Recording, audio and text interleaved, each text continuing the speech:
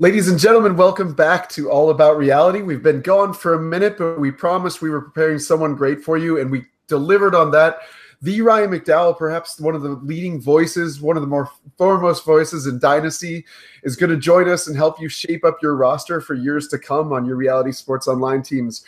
Ryan, welcome to the program, and tell us where we can go looking for you for insights beyond the podcast after they hear you tonight. Sure, guys. Thanks for having me. First of all, I'm excited to join you guys tonight and chat Dynasty. And as far as finding me, you can find me on Twitter at RyanMC23. I do some work mostly at Dynasty League Football, but over at Roto World too. I've got the Dynasty Command Center, which you guys can check out as well. Awesome. Thanks, man. And Goody, welcome back. It's been a long time, my friend. I think I'm in the presence of greatness here between Ryan's Dynasty advice and what you're doing in the Scott Fish Bowl. I think as of week 4, you were number 1 overall. I think now you've slipped to number 9, but 5-0. I mean, there's going to be some kids getting some good toys this year. I know I'm matching what your win total, Steven from RSO from Reality Sports Online is, and then Ryan Benini. So thrilled to have the success with that. Also, our little experiment of co-managing a team, which is always difficult. In the podcast league, we're 5-0. Team Reality Check scoring the most points in the league.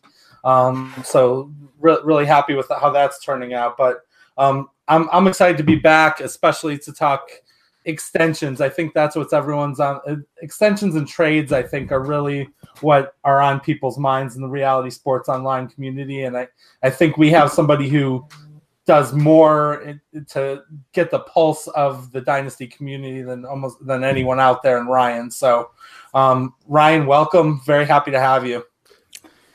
Thanks, man. I appreciate it. Yeah, so Ryan, I think that's a decent starting point for us. You have become ubiquitous and your name is out there. Anybody that goes looking for information about Dynasty League football will usually run into you like some kind of Virgil walking us down into the depths of Dynasty. So can you tell me how you carved out that particular niche and how you developed it, stuck with it, and have become such a proponent and force for it in our community? Sure. So when I started playing fantasy, I guess it's been about 10, 12, 15 years now. It kind of runs together. But when I started with the Dynasty League. A friend of mine, a coworker, invited me to join his league. Of course, I was obviously familiar with fantasy, but didn't really know much about Dynasty other than what he had kind of shared with me about his league.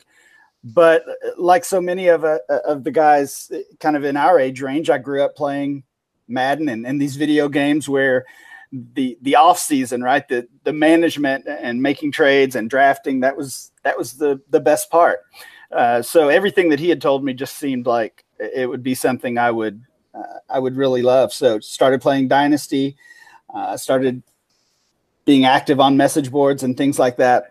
And pretty much right away found myself being the most active member in any of my leagues. And then I think really the game changer for me was Twitter. Once I joined Twitter, kind of carried that activity over there. Some of the guys at Dynasty League Football eventually asked me to join on with them. And that's kind of been the beginning of it. That's awesome. And so it's pretty straightforward. You found your way in. You've got the distinctive voice that everybody can, whenever you show up in a pod, people know that you're there. And now you're with us. And so Goody, you did a great job gathering some data from Kyle. And as you said, we are in one of my favorite weeks of the season on the RSO platform when you can start. Last week, you could start kicking extensions at your players. There's some crazy idiosyncrasies to the algorithm, and it's awesome and it's fun and it produces some really interesting buying opportunities. Now other people in the league can check out the extensions even on your team, so they know what they'd be trading for. So let's tee this Master of Dynasty up a little bit. Why don't you give them some of the most extended players that you're interested in Goody, and we'll hear Ryan react to some of the salaries and some of the length of those salaries that are being tossed at players in the extensions. Sure. One quick aside, just because I did get a question on Twitter on this privately. This in-season extension is different than the 5th-year first-round player option. So if you have a guy like Todd Gurley who you picked up in a rookie draft, that would have already happened in the off season. So it's next off season will be the new class. So, for instance, if you thought you could preserve Todd Gurley on the transition tag for a year and then extend someone like Stephon Diggs, unfortunately, you can't do both. You do have the franchise tag available in the offseason, but in terms of gaming and strategizing and getting players on that extension cycle and figuring out how to basically maximize the value of that, whether that be a trade or extending players yourself, that's all part of the equation that we've talked about kind of ad nauseum this offseason and whatnot.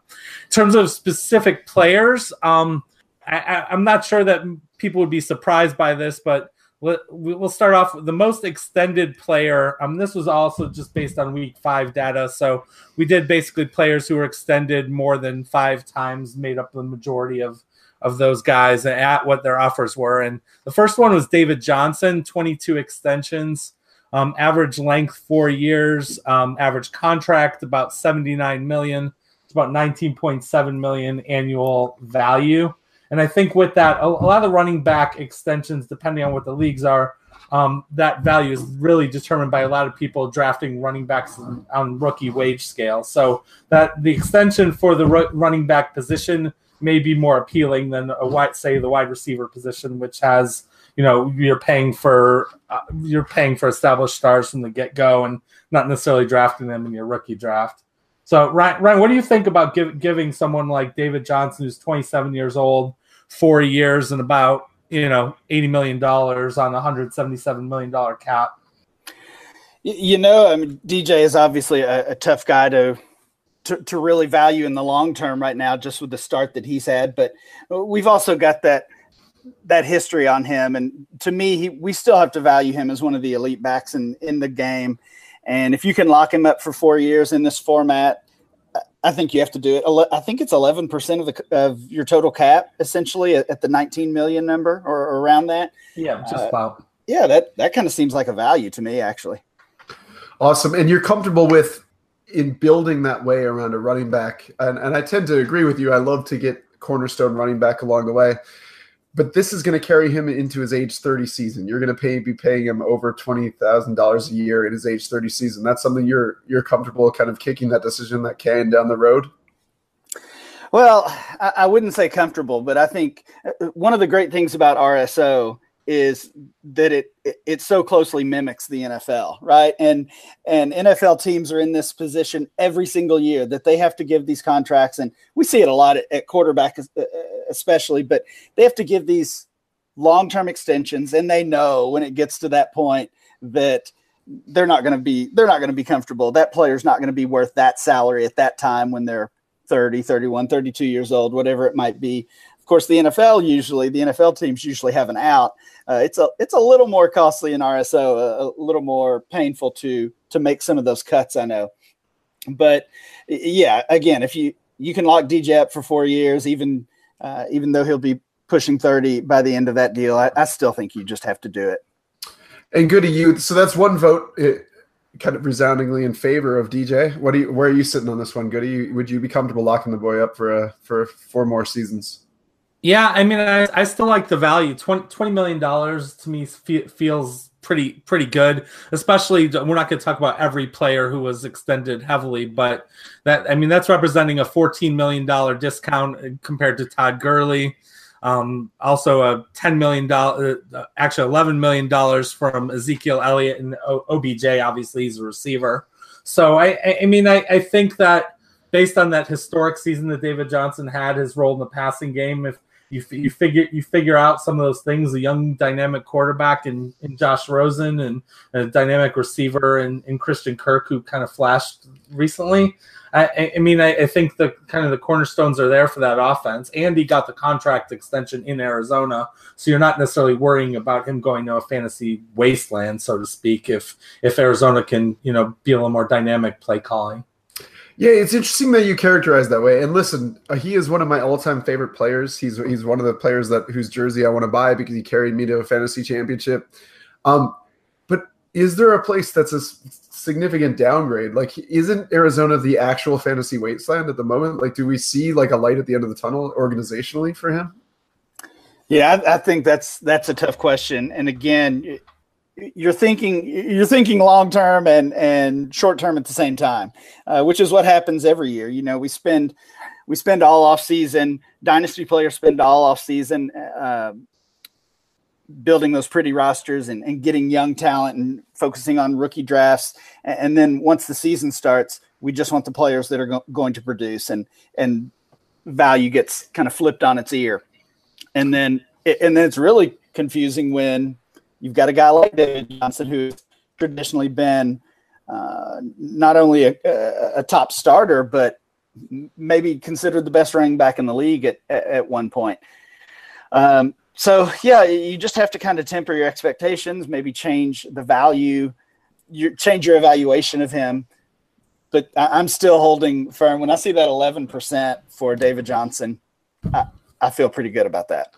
And that's a good insight. I think you and Goody tend to have a better and more specific calculus in terms of evaluating, because of your salary cap league experience. You think of it in terms of percentages of the cap, and like in terms of the way that I game on this, like Goody, how many running backs in your mind off the top of your head would you put ahead of, like, just give me a number. You don't have to give me the backs.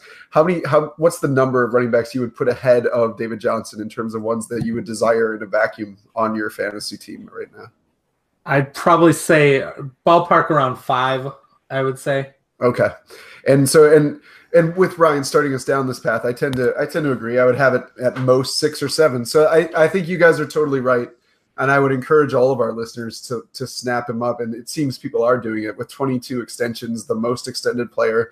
This one isn't the most difficult call. And I think we're all kind of a mind on getting David Johnson while you can at this rate. I think there's still a light at the end of the tunnel, even this season for him, as you say, if Rosen starts popping a little bit. Yeah. So I do have a question for Ryan while I'm thinking about it on specific to David Johnson. And I think this theme will come up. So say you're the team that just extended David Johnson for 4 years and $79 million, 11% of the cap, like you say. What type of assets is it going to take from another team for you to flip David Johnson based on the newly minted contract? Yeah, that's an interesting question. I would say, at least based on my experience in RSO, I wouldn't think that would be too common. You guys would know much more than I do, but just like in the NFL, again, once you lock that player up, to me, I think it becomes much harder to part with them.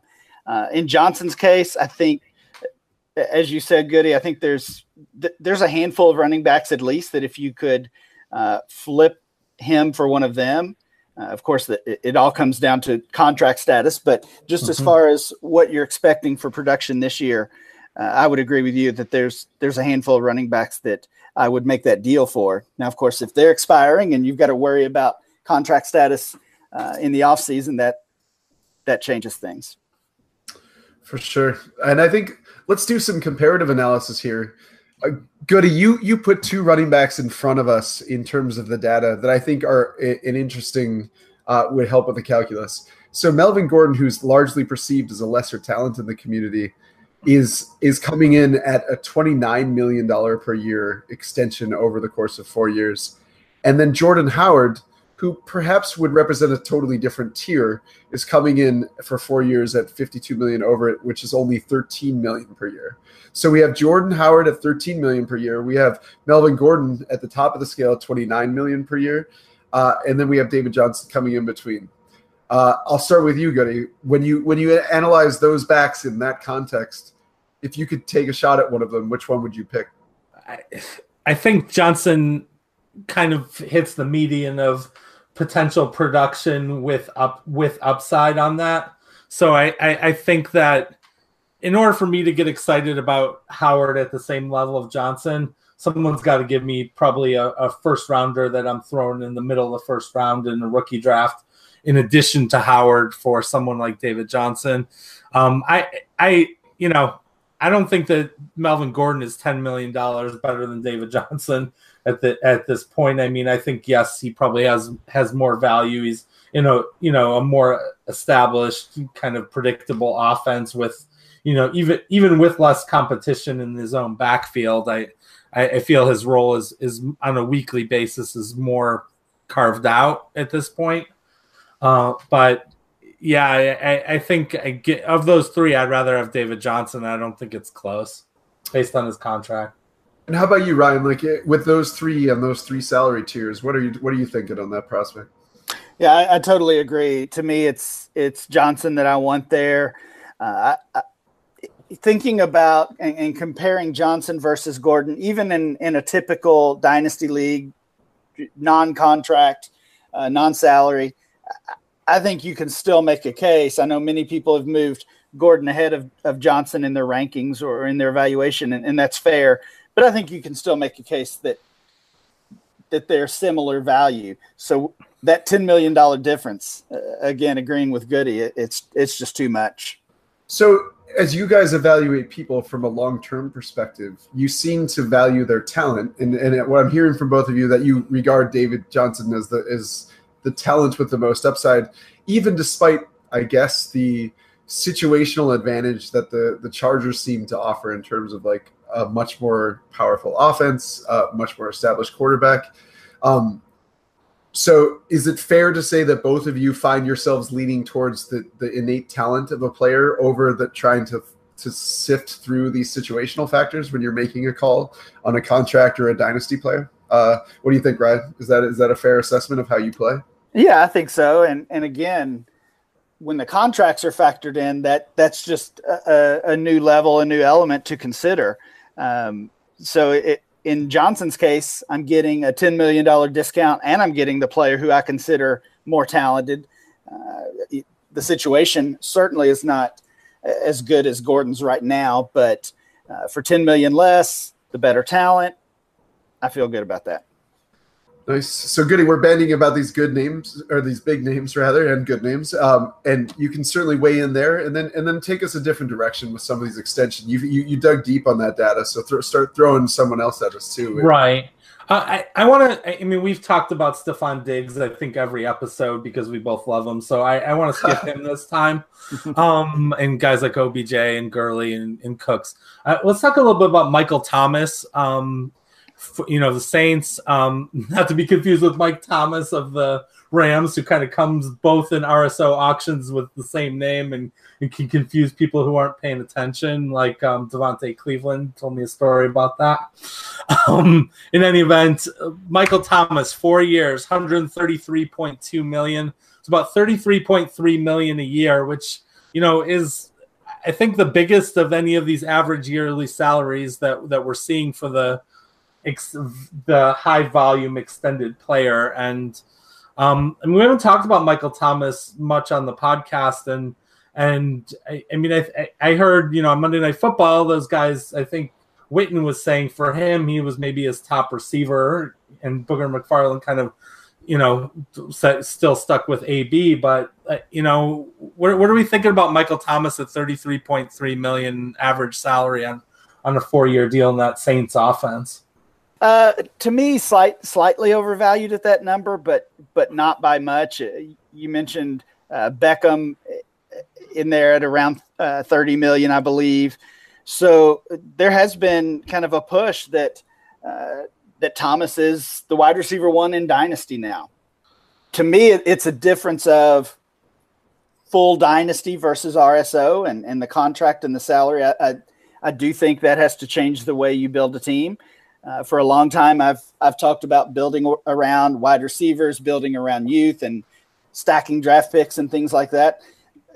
And I came into my first RSO league with that strategy and got killed because that's not going to work in RSO. You veterans gain more value, young players, rookies especially, lose more value, even though they typically have nice contracts.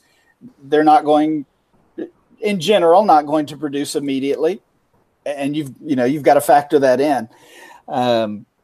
So in Thomas's case, I would love to have him on my team. I don't have any issue if you want to rank him as the wide receiver one, or to even say he should be the most expensive receiver in RSO leagues.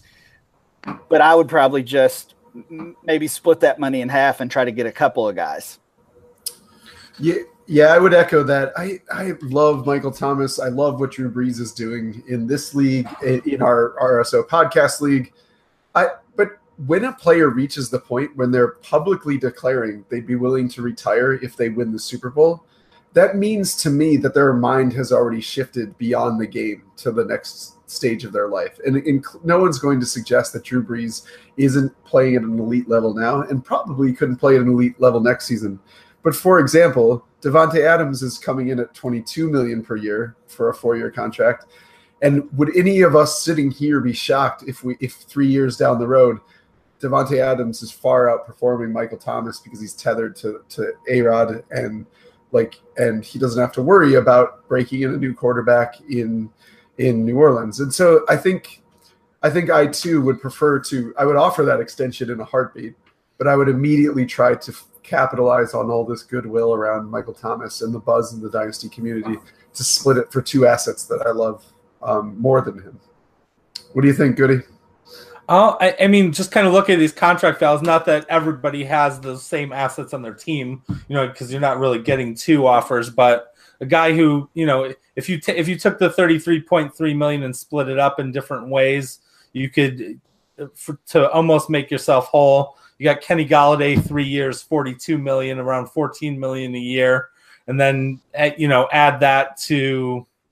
Add that to a guy, Davante Adams at $22 million, you said, and you're spending a little bit more money in having both those guys. And I think, I think one of the drawbacks maybe to you guys perception wise on Thomas is that he's kind of like the Anquan Bolden super strong slot receiver who maybe doesn't, score deep touchdowns and have kind of like that ability to take it to the house like a DeAndre Hopkins or an AB has. I think that rings in people's minds, being like the lid off the guy you could take to the house on any play versus a guy who kind of is the PPR reception plus yardage machine basically. So I think that's hard to figure out on the RSO side because when you're dealing with a dozen or so elite receivers, you kind of have different types of receivers who achieve their production in different ways. Yeah, and we should allude to what Ryan just said too, and we've talked about it a couple times on the podcast in prior days. But Ryan spoke about if you tried to build, and the same thing happened to me when I first did the RSO Writers League. If you try to build around talented wide receivers with an eye to the future, your team just gets crushed if it's not willing to compete the first year that you're doing it. And I think, and it becomes a slog then because you're often the bridesmaid and never the bride at that point. Goody, do you think? Do you find yourself more focused on the present? And we've played this way a little bit now as we share a team in the podcast league. But do you find yourself treating RSO more and more like a redraft league the longer you play it?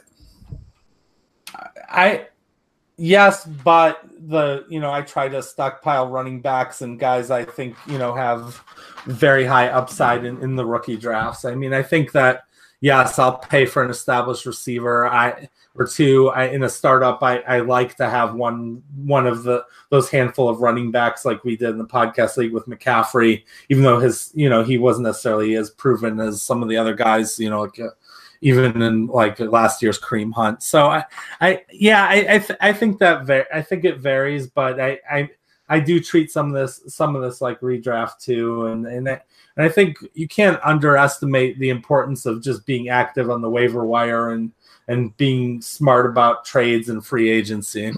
Sounds good. And Ryan, this is kind of the moment that Goody and I were really hoping to get to with you. Kevin O'Brien, the fantasy football engineer, talks about borrowing brilliance. So can you give us some names that we ought to go chase as RSO GMs? Like who should we go try to hit up their owners at this moment and lock them up on our rosters if we're going to go chasing guys that blend that this season and RSO future output? Yeah, that's a big question. And to me, I'm typically this time of year chasing these veterans that can really put me over the top, assuming I'm a contender. And it's been interesting this year that we've got some young players who are really jumping up in value. You mentioned Kenny Golladay. He's certainly one of them, and his new contract extension reflects just how much value he's gained.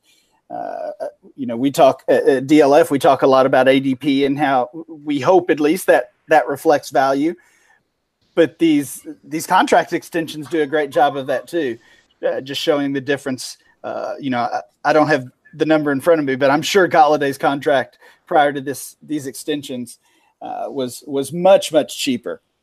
I got him for about, I think, like 3 years, 25 million or so in the auction. So yeah, about half of it. Yeah. So back to the question. Yeah, just really veterans, typically short-term guys that I think, again, can put me over the top. There's always plenty of quarterbacks in that situation. Running backs, a few players that I've been looking to add recently, James White, Javorius Allen, TJ Yeldon. I think some of those are probably viewed as boring players, but when you can stick them in your lineup and kind of feel comfortable with the production they're going to give you, that's a big safety net on a weekly basis. Yeah, talk about a couple guys that aren't boring but fit that veteran category for you. So I want to hear your thoughts on Marshawn Lynch, beast mode, and on the Irish Dancer, who hasn't really performed to the level that people thought he would in Baltimore. So if I'm telling rest of season and roughly the same price, Alex Collins or Marshawn Lynch, who do you think we ought to pursue there?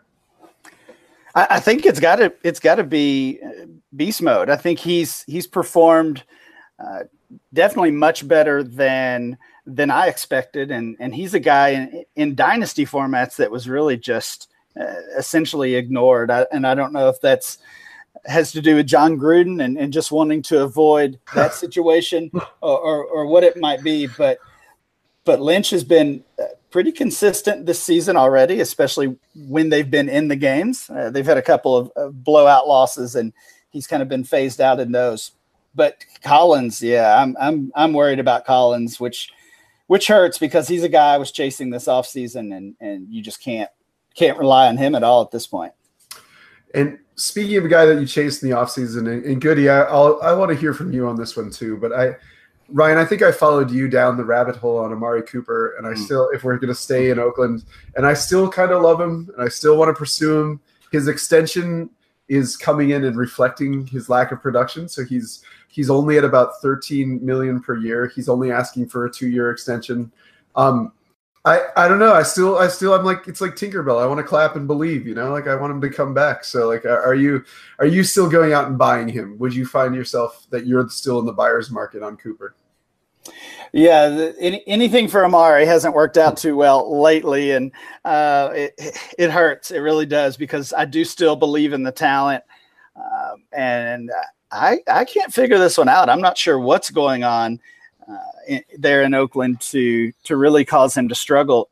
I don't think we can blame Gruden as much as some people might want to do that, because we saw essentially the same thing last year. But regardless of that, in the RSO format, I'm probably not buying, honestly, because I still think this is I still like him long term. If we're talking typical dynasty, no contracts, no salaries, then absolutely I'm trying to buy low. In the RSO format, it's much different. He probably does have even with the drop you mentioned, or at least not the increase that we might have expected. He's still pretty costly, and he's a guy that you really just can't start at this point. Yeah, and partner Goody, this is one of those rare players. As I rack my brain, I literally have no idea what you think about Cooper or where you come down on this. Are you on Team Amari, or are you staying away from him?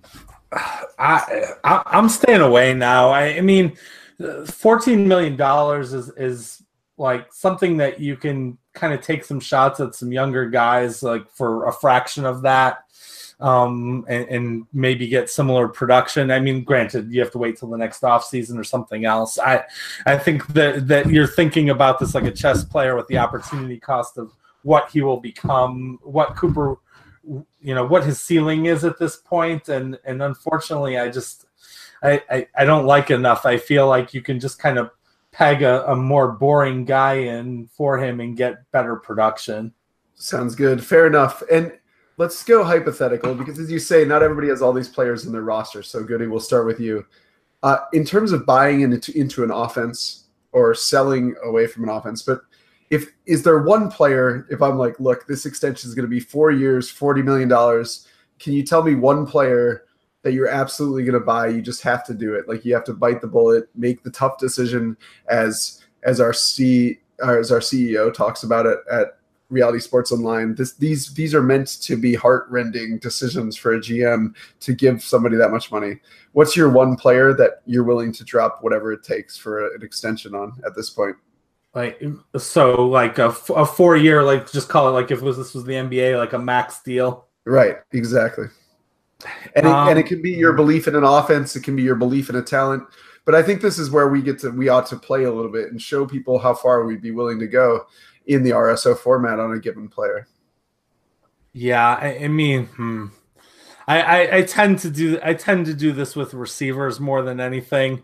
I still really like McCaffrey. I think he's the one guy at the running back position that I'm given 4 years, and I'm thinking about $40 million if I had to. I've already signed OBJ in the Writers League to a $40 million a year deal before, and I'll have a decision to make when that comes up for extension on what that really looks like. And his extensions, I think, at $30 million is still kind of good value depending on what league you're in, your dynamics, and what the auctions are looking at. But I think if it's a running back, it's McCaffrey.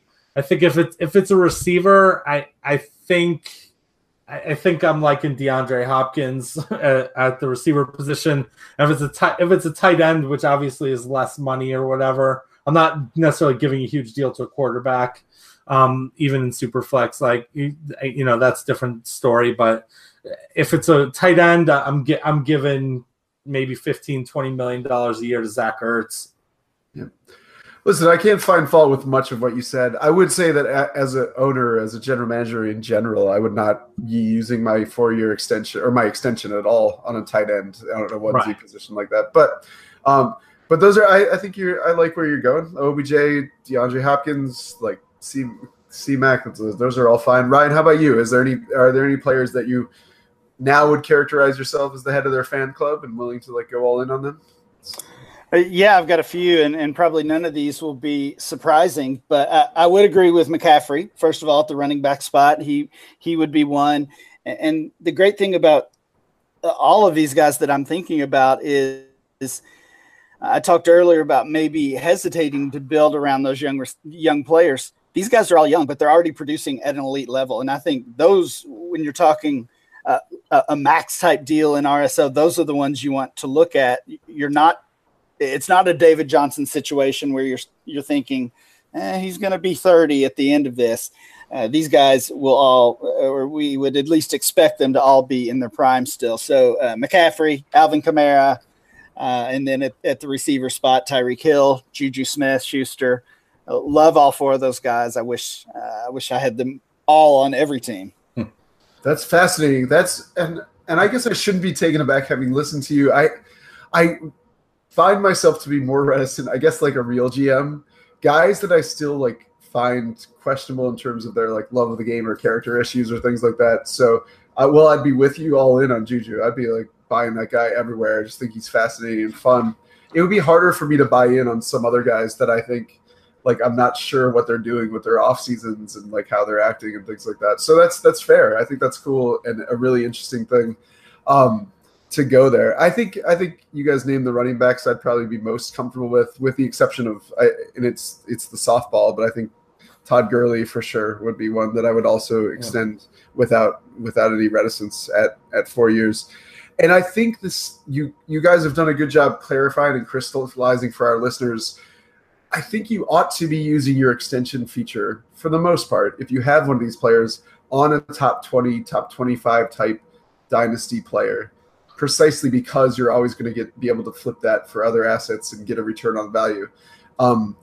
Goody, what do you think about using it on a more speculative, like low level player? Have you ever found yourself doing that in your years in the RSO leagues, or do you almost always use it for a top tier type talent?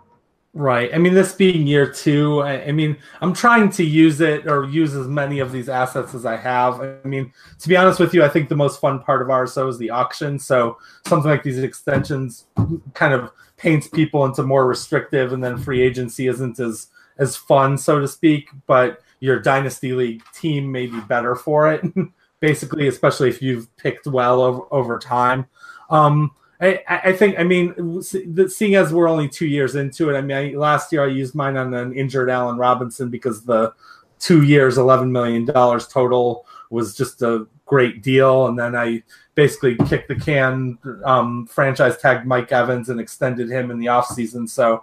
And then traded him for the exact same contract for DeAndre Hopkins with 2.01 going away on my side, because I just felt Hopkins was in the better situation, better receiver than Evans. And that's kind of been, not necessarily a wash right now. Evans has had a strong start. But I think one thing I want to drive home that people maybe aren't thinking about, like my league was the one who kind of pushed Kyle and Matt for the transparency on the extension offers. Because, I'm from the everything's an asset camp. I want everyone else to have transparency into what my offers are, so that like this year on my team, because I use that Hopkins thing in the franchise extend, I don't have an in-season extension to use. That said, I have a player like Stephon Diggs who's very attractive to somebody else's dynasty asset, and I'd like to get appropriate value for that, even though I can't extend them myself because another team can. So I think that, you have to be looking at this lens, like kind of strategically, and think a couple moves ahead on, not only managing your player cycles and how you can maximize that extension cycle and the rookie contracts and everything else, but how to get value for those guys that you are going to lose otherwise. Because I don't think you want to perpetually be on the franchise tag extend cycle, because then you're at least starting with paying a guy top 5 at the position, and eventually that catches up to you. For sure. And Ryan, I feel like we could draw on your expertise in particular in terms of avoiding getting stuck in that cycle. So imagine you don't have one of these elite talents. Is there a guy outside the top 50 on your DLF ADP right now where you would say, this is the guy that you want to extend? Like a guy that might be a little bit deeper. We're still not talking an obscure player, but someone that you're like, here's who I think you guys ought to go extend, perhaps outside of that top tier. Yeah, the guy who really stands out to me that I've been a believer in, I guess, over this past year, and he's playing well this season, is Austin Eckler. So certainly in a unique spot, playing behind Melvin Gordon. He's never going to overtake Gordon. That's not his game, first of all. But we recognize the talent of Gordon, but we also recognize that Chargers offense and how productive it is on a weekly basis. If I could lock up Eckler long term, and I would hope the contract would be maybe a value, though with the numbers he's putting up, it might not be as cheap as I would hope. But I would like to do that. Sounds great. Goody, do you have any other questions for this fine gentleman that we have in front of us for a few more minutes? Is there anything else you want to pick on him about?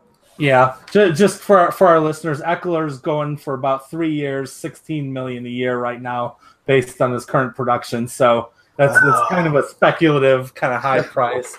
I do like the player, and in redraft leagues I have him wherever I can. Ryan, we've talked a lot about a lot of guys you're high on. Who are maybe you and maybe the dynasty community? Who do you think are players that people are giving up on, or like the shine is starting to come off? I mean, we've talked about Cooper, but can you talk about either some guys maybe at the quarterback position, or like where are you with like Leonard Fournette based on the injuries? Like in a guy like Doug Baldwin, who everybody seemed to love this year in the offseason, and now he's kind of on that fringe where, like, you know, even though the Seahawks have warned people that they were going to turn into a running team, I don't think anyone really seemed to believe it. Right. Yeah, it's tough with guys like Baldwin because of his age, because of his offense. Honestly, once he stops producing, when you're talking dynasty, the value is going to fade really quickly. He's not insulated like Cooper is. Cooper's insulated with that age, with the high draft capital that he has. Baldwin is a guy who we just finally started to come around on and accept because he was an undrafted free agent. And now that he's struggling, it could get ugly as far as his dynasty value. I think there's a few at quarterback that people are starting to give up on that could certainly turn it around. Mitch Trubisky is one that comes to mind. So many people made the Bears, Rams, Trubisky, Jared Goff connection this offseason, and just expecting them with their new coach, with a lot of new weapons on that offense to take a big step forward. And I think they have, but he hasn't been Jared Goff. So there's some disappointment, some frustration there. And Derek Carr, I think, still fits that mold, that he's a player that dynasty owners are frustrated with and concerned with, for sure. Yeah, those are two players that I've bought in standard dynasty leagues. Fortunately, most of the time they're on rookie contracts still, or just on, if they were bought at auction, they were bought depending on whether they were bought at the crest of the Derek Carr's for MVP wave, or whether they were bought at the nadir of his Derek Carr's terrible, and now he's hanging out with John Gruden. I think like those are good names, and I do. Again, I guess I'm this is like the virtual embrace of what you have to offer, Ryan. I think I still kind of believe in Gruden and Cooper and Derek Carr. I think they might actually turn that ship around at some point. And if nothing else, it's a bit of a funnel offense. Cooper just hasn't been getting the targets, but unfortunately, it's been Jared Cook out of nowhere. But but certainly we can do that. What do you think, Goody? Any more dynasty advice you want while you're hanging here? Yeah, I have to get on my high horse looking at this extension data for a little bit and just kind of ask some folks what they're doing. I mean, 5 extensions of Doug Baldwin, 2 years, $33.8 million, $16.9 million average. I mean, kind of like, you know, the game script of what that offense is doing, him not being healthy, that's one thing. I mean, the folks who still kind of have unicorns and rainbows of Josh Gordon, I think, and especially in Dynasty within a contract-based league. I mean, another 5 extensions, $31.25 million, 15.6 average. I'm just, you know, I spend the money on a guy that's established as upside, you know, not a guy who, you know, with one misstep or one missed practice in the Patriots could be out of the league.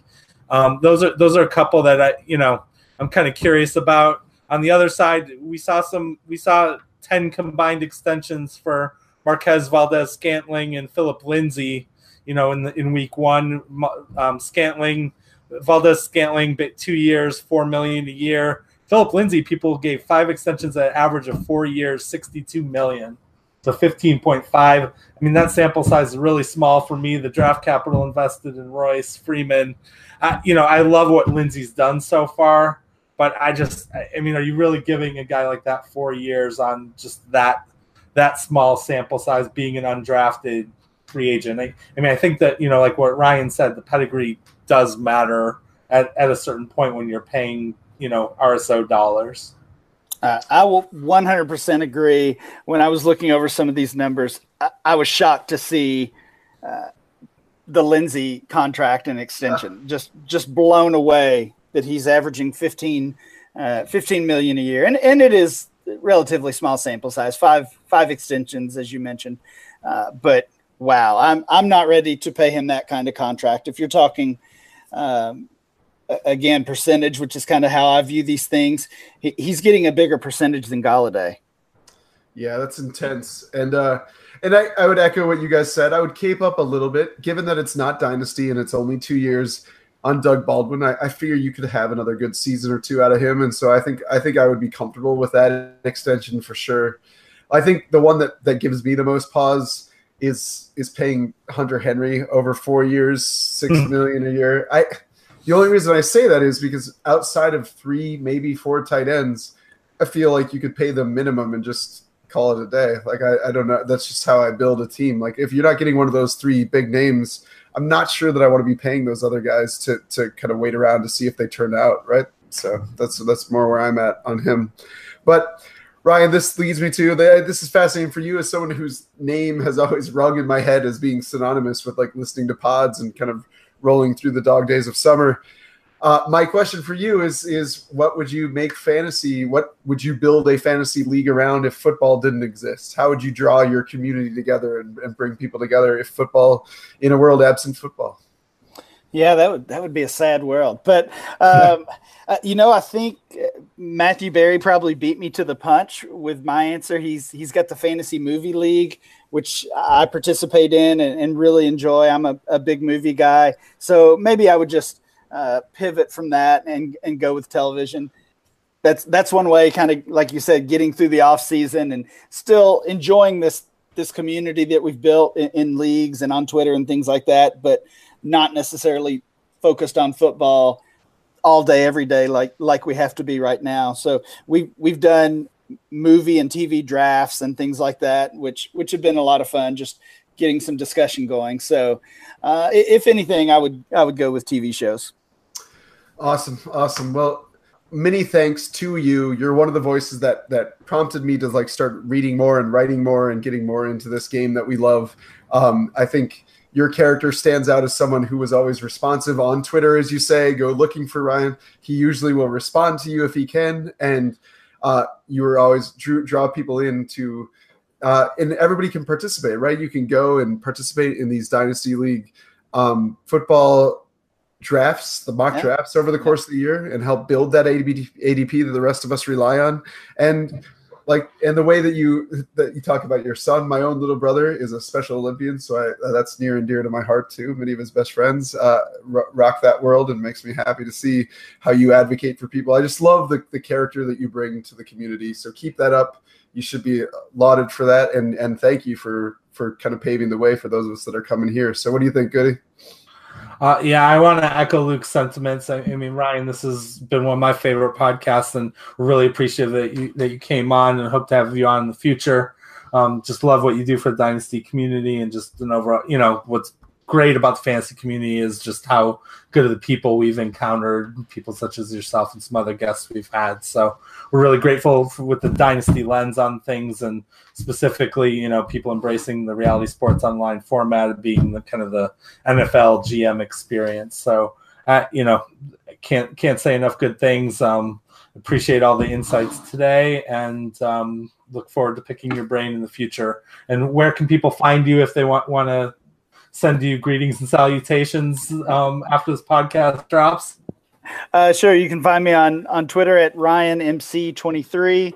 And like you said, I do try to respond to everybody, as far as questions or anything else. So definitely appreciate you guys having me on. Appreciate the kind words. That's really, really humbling. So thank you for that. And Goody, where they go to look for you, sir? Well, they could look for us at the top of the standings of the podcast league. I'm going to have to get that in again. Can also look for me like cowering in a corner after losing to bitter rival Mark Pesavento this week. But you can find me at MattGoody2 on Twitter. And I'll be at FantasyDocOck again. Well, you can go look at the top of the standings for the Scott Fish Bowl, still rocking the top 10. That's been fun. And speaking of a way that all of us can give back to the community, every year that Fantasy Cares thing is a great thing to do. And I can't endorse another pillar of the community, Scott Fish, enough for doing that. So, gentlemen, Ryan, thank you for coming out. It's been an absolute pleasure. We'll hope you scratch your itch to become a GM and the Madden stuff. Once again, we'll pull you back into Reality Sports Online at some point. And you guys have a great night.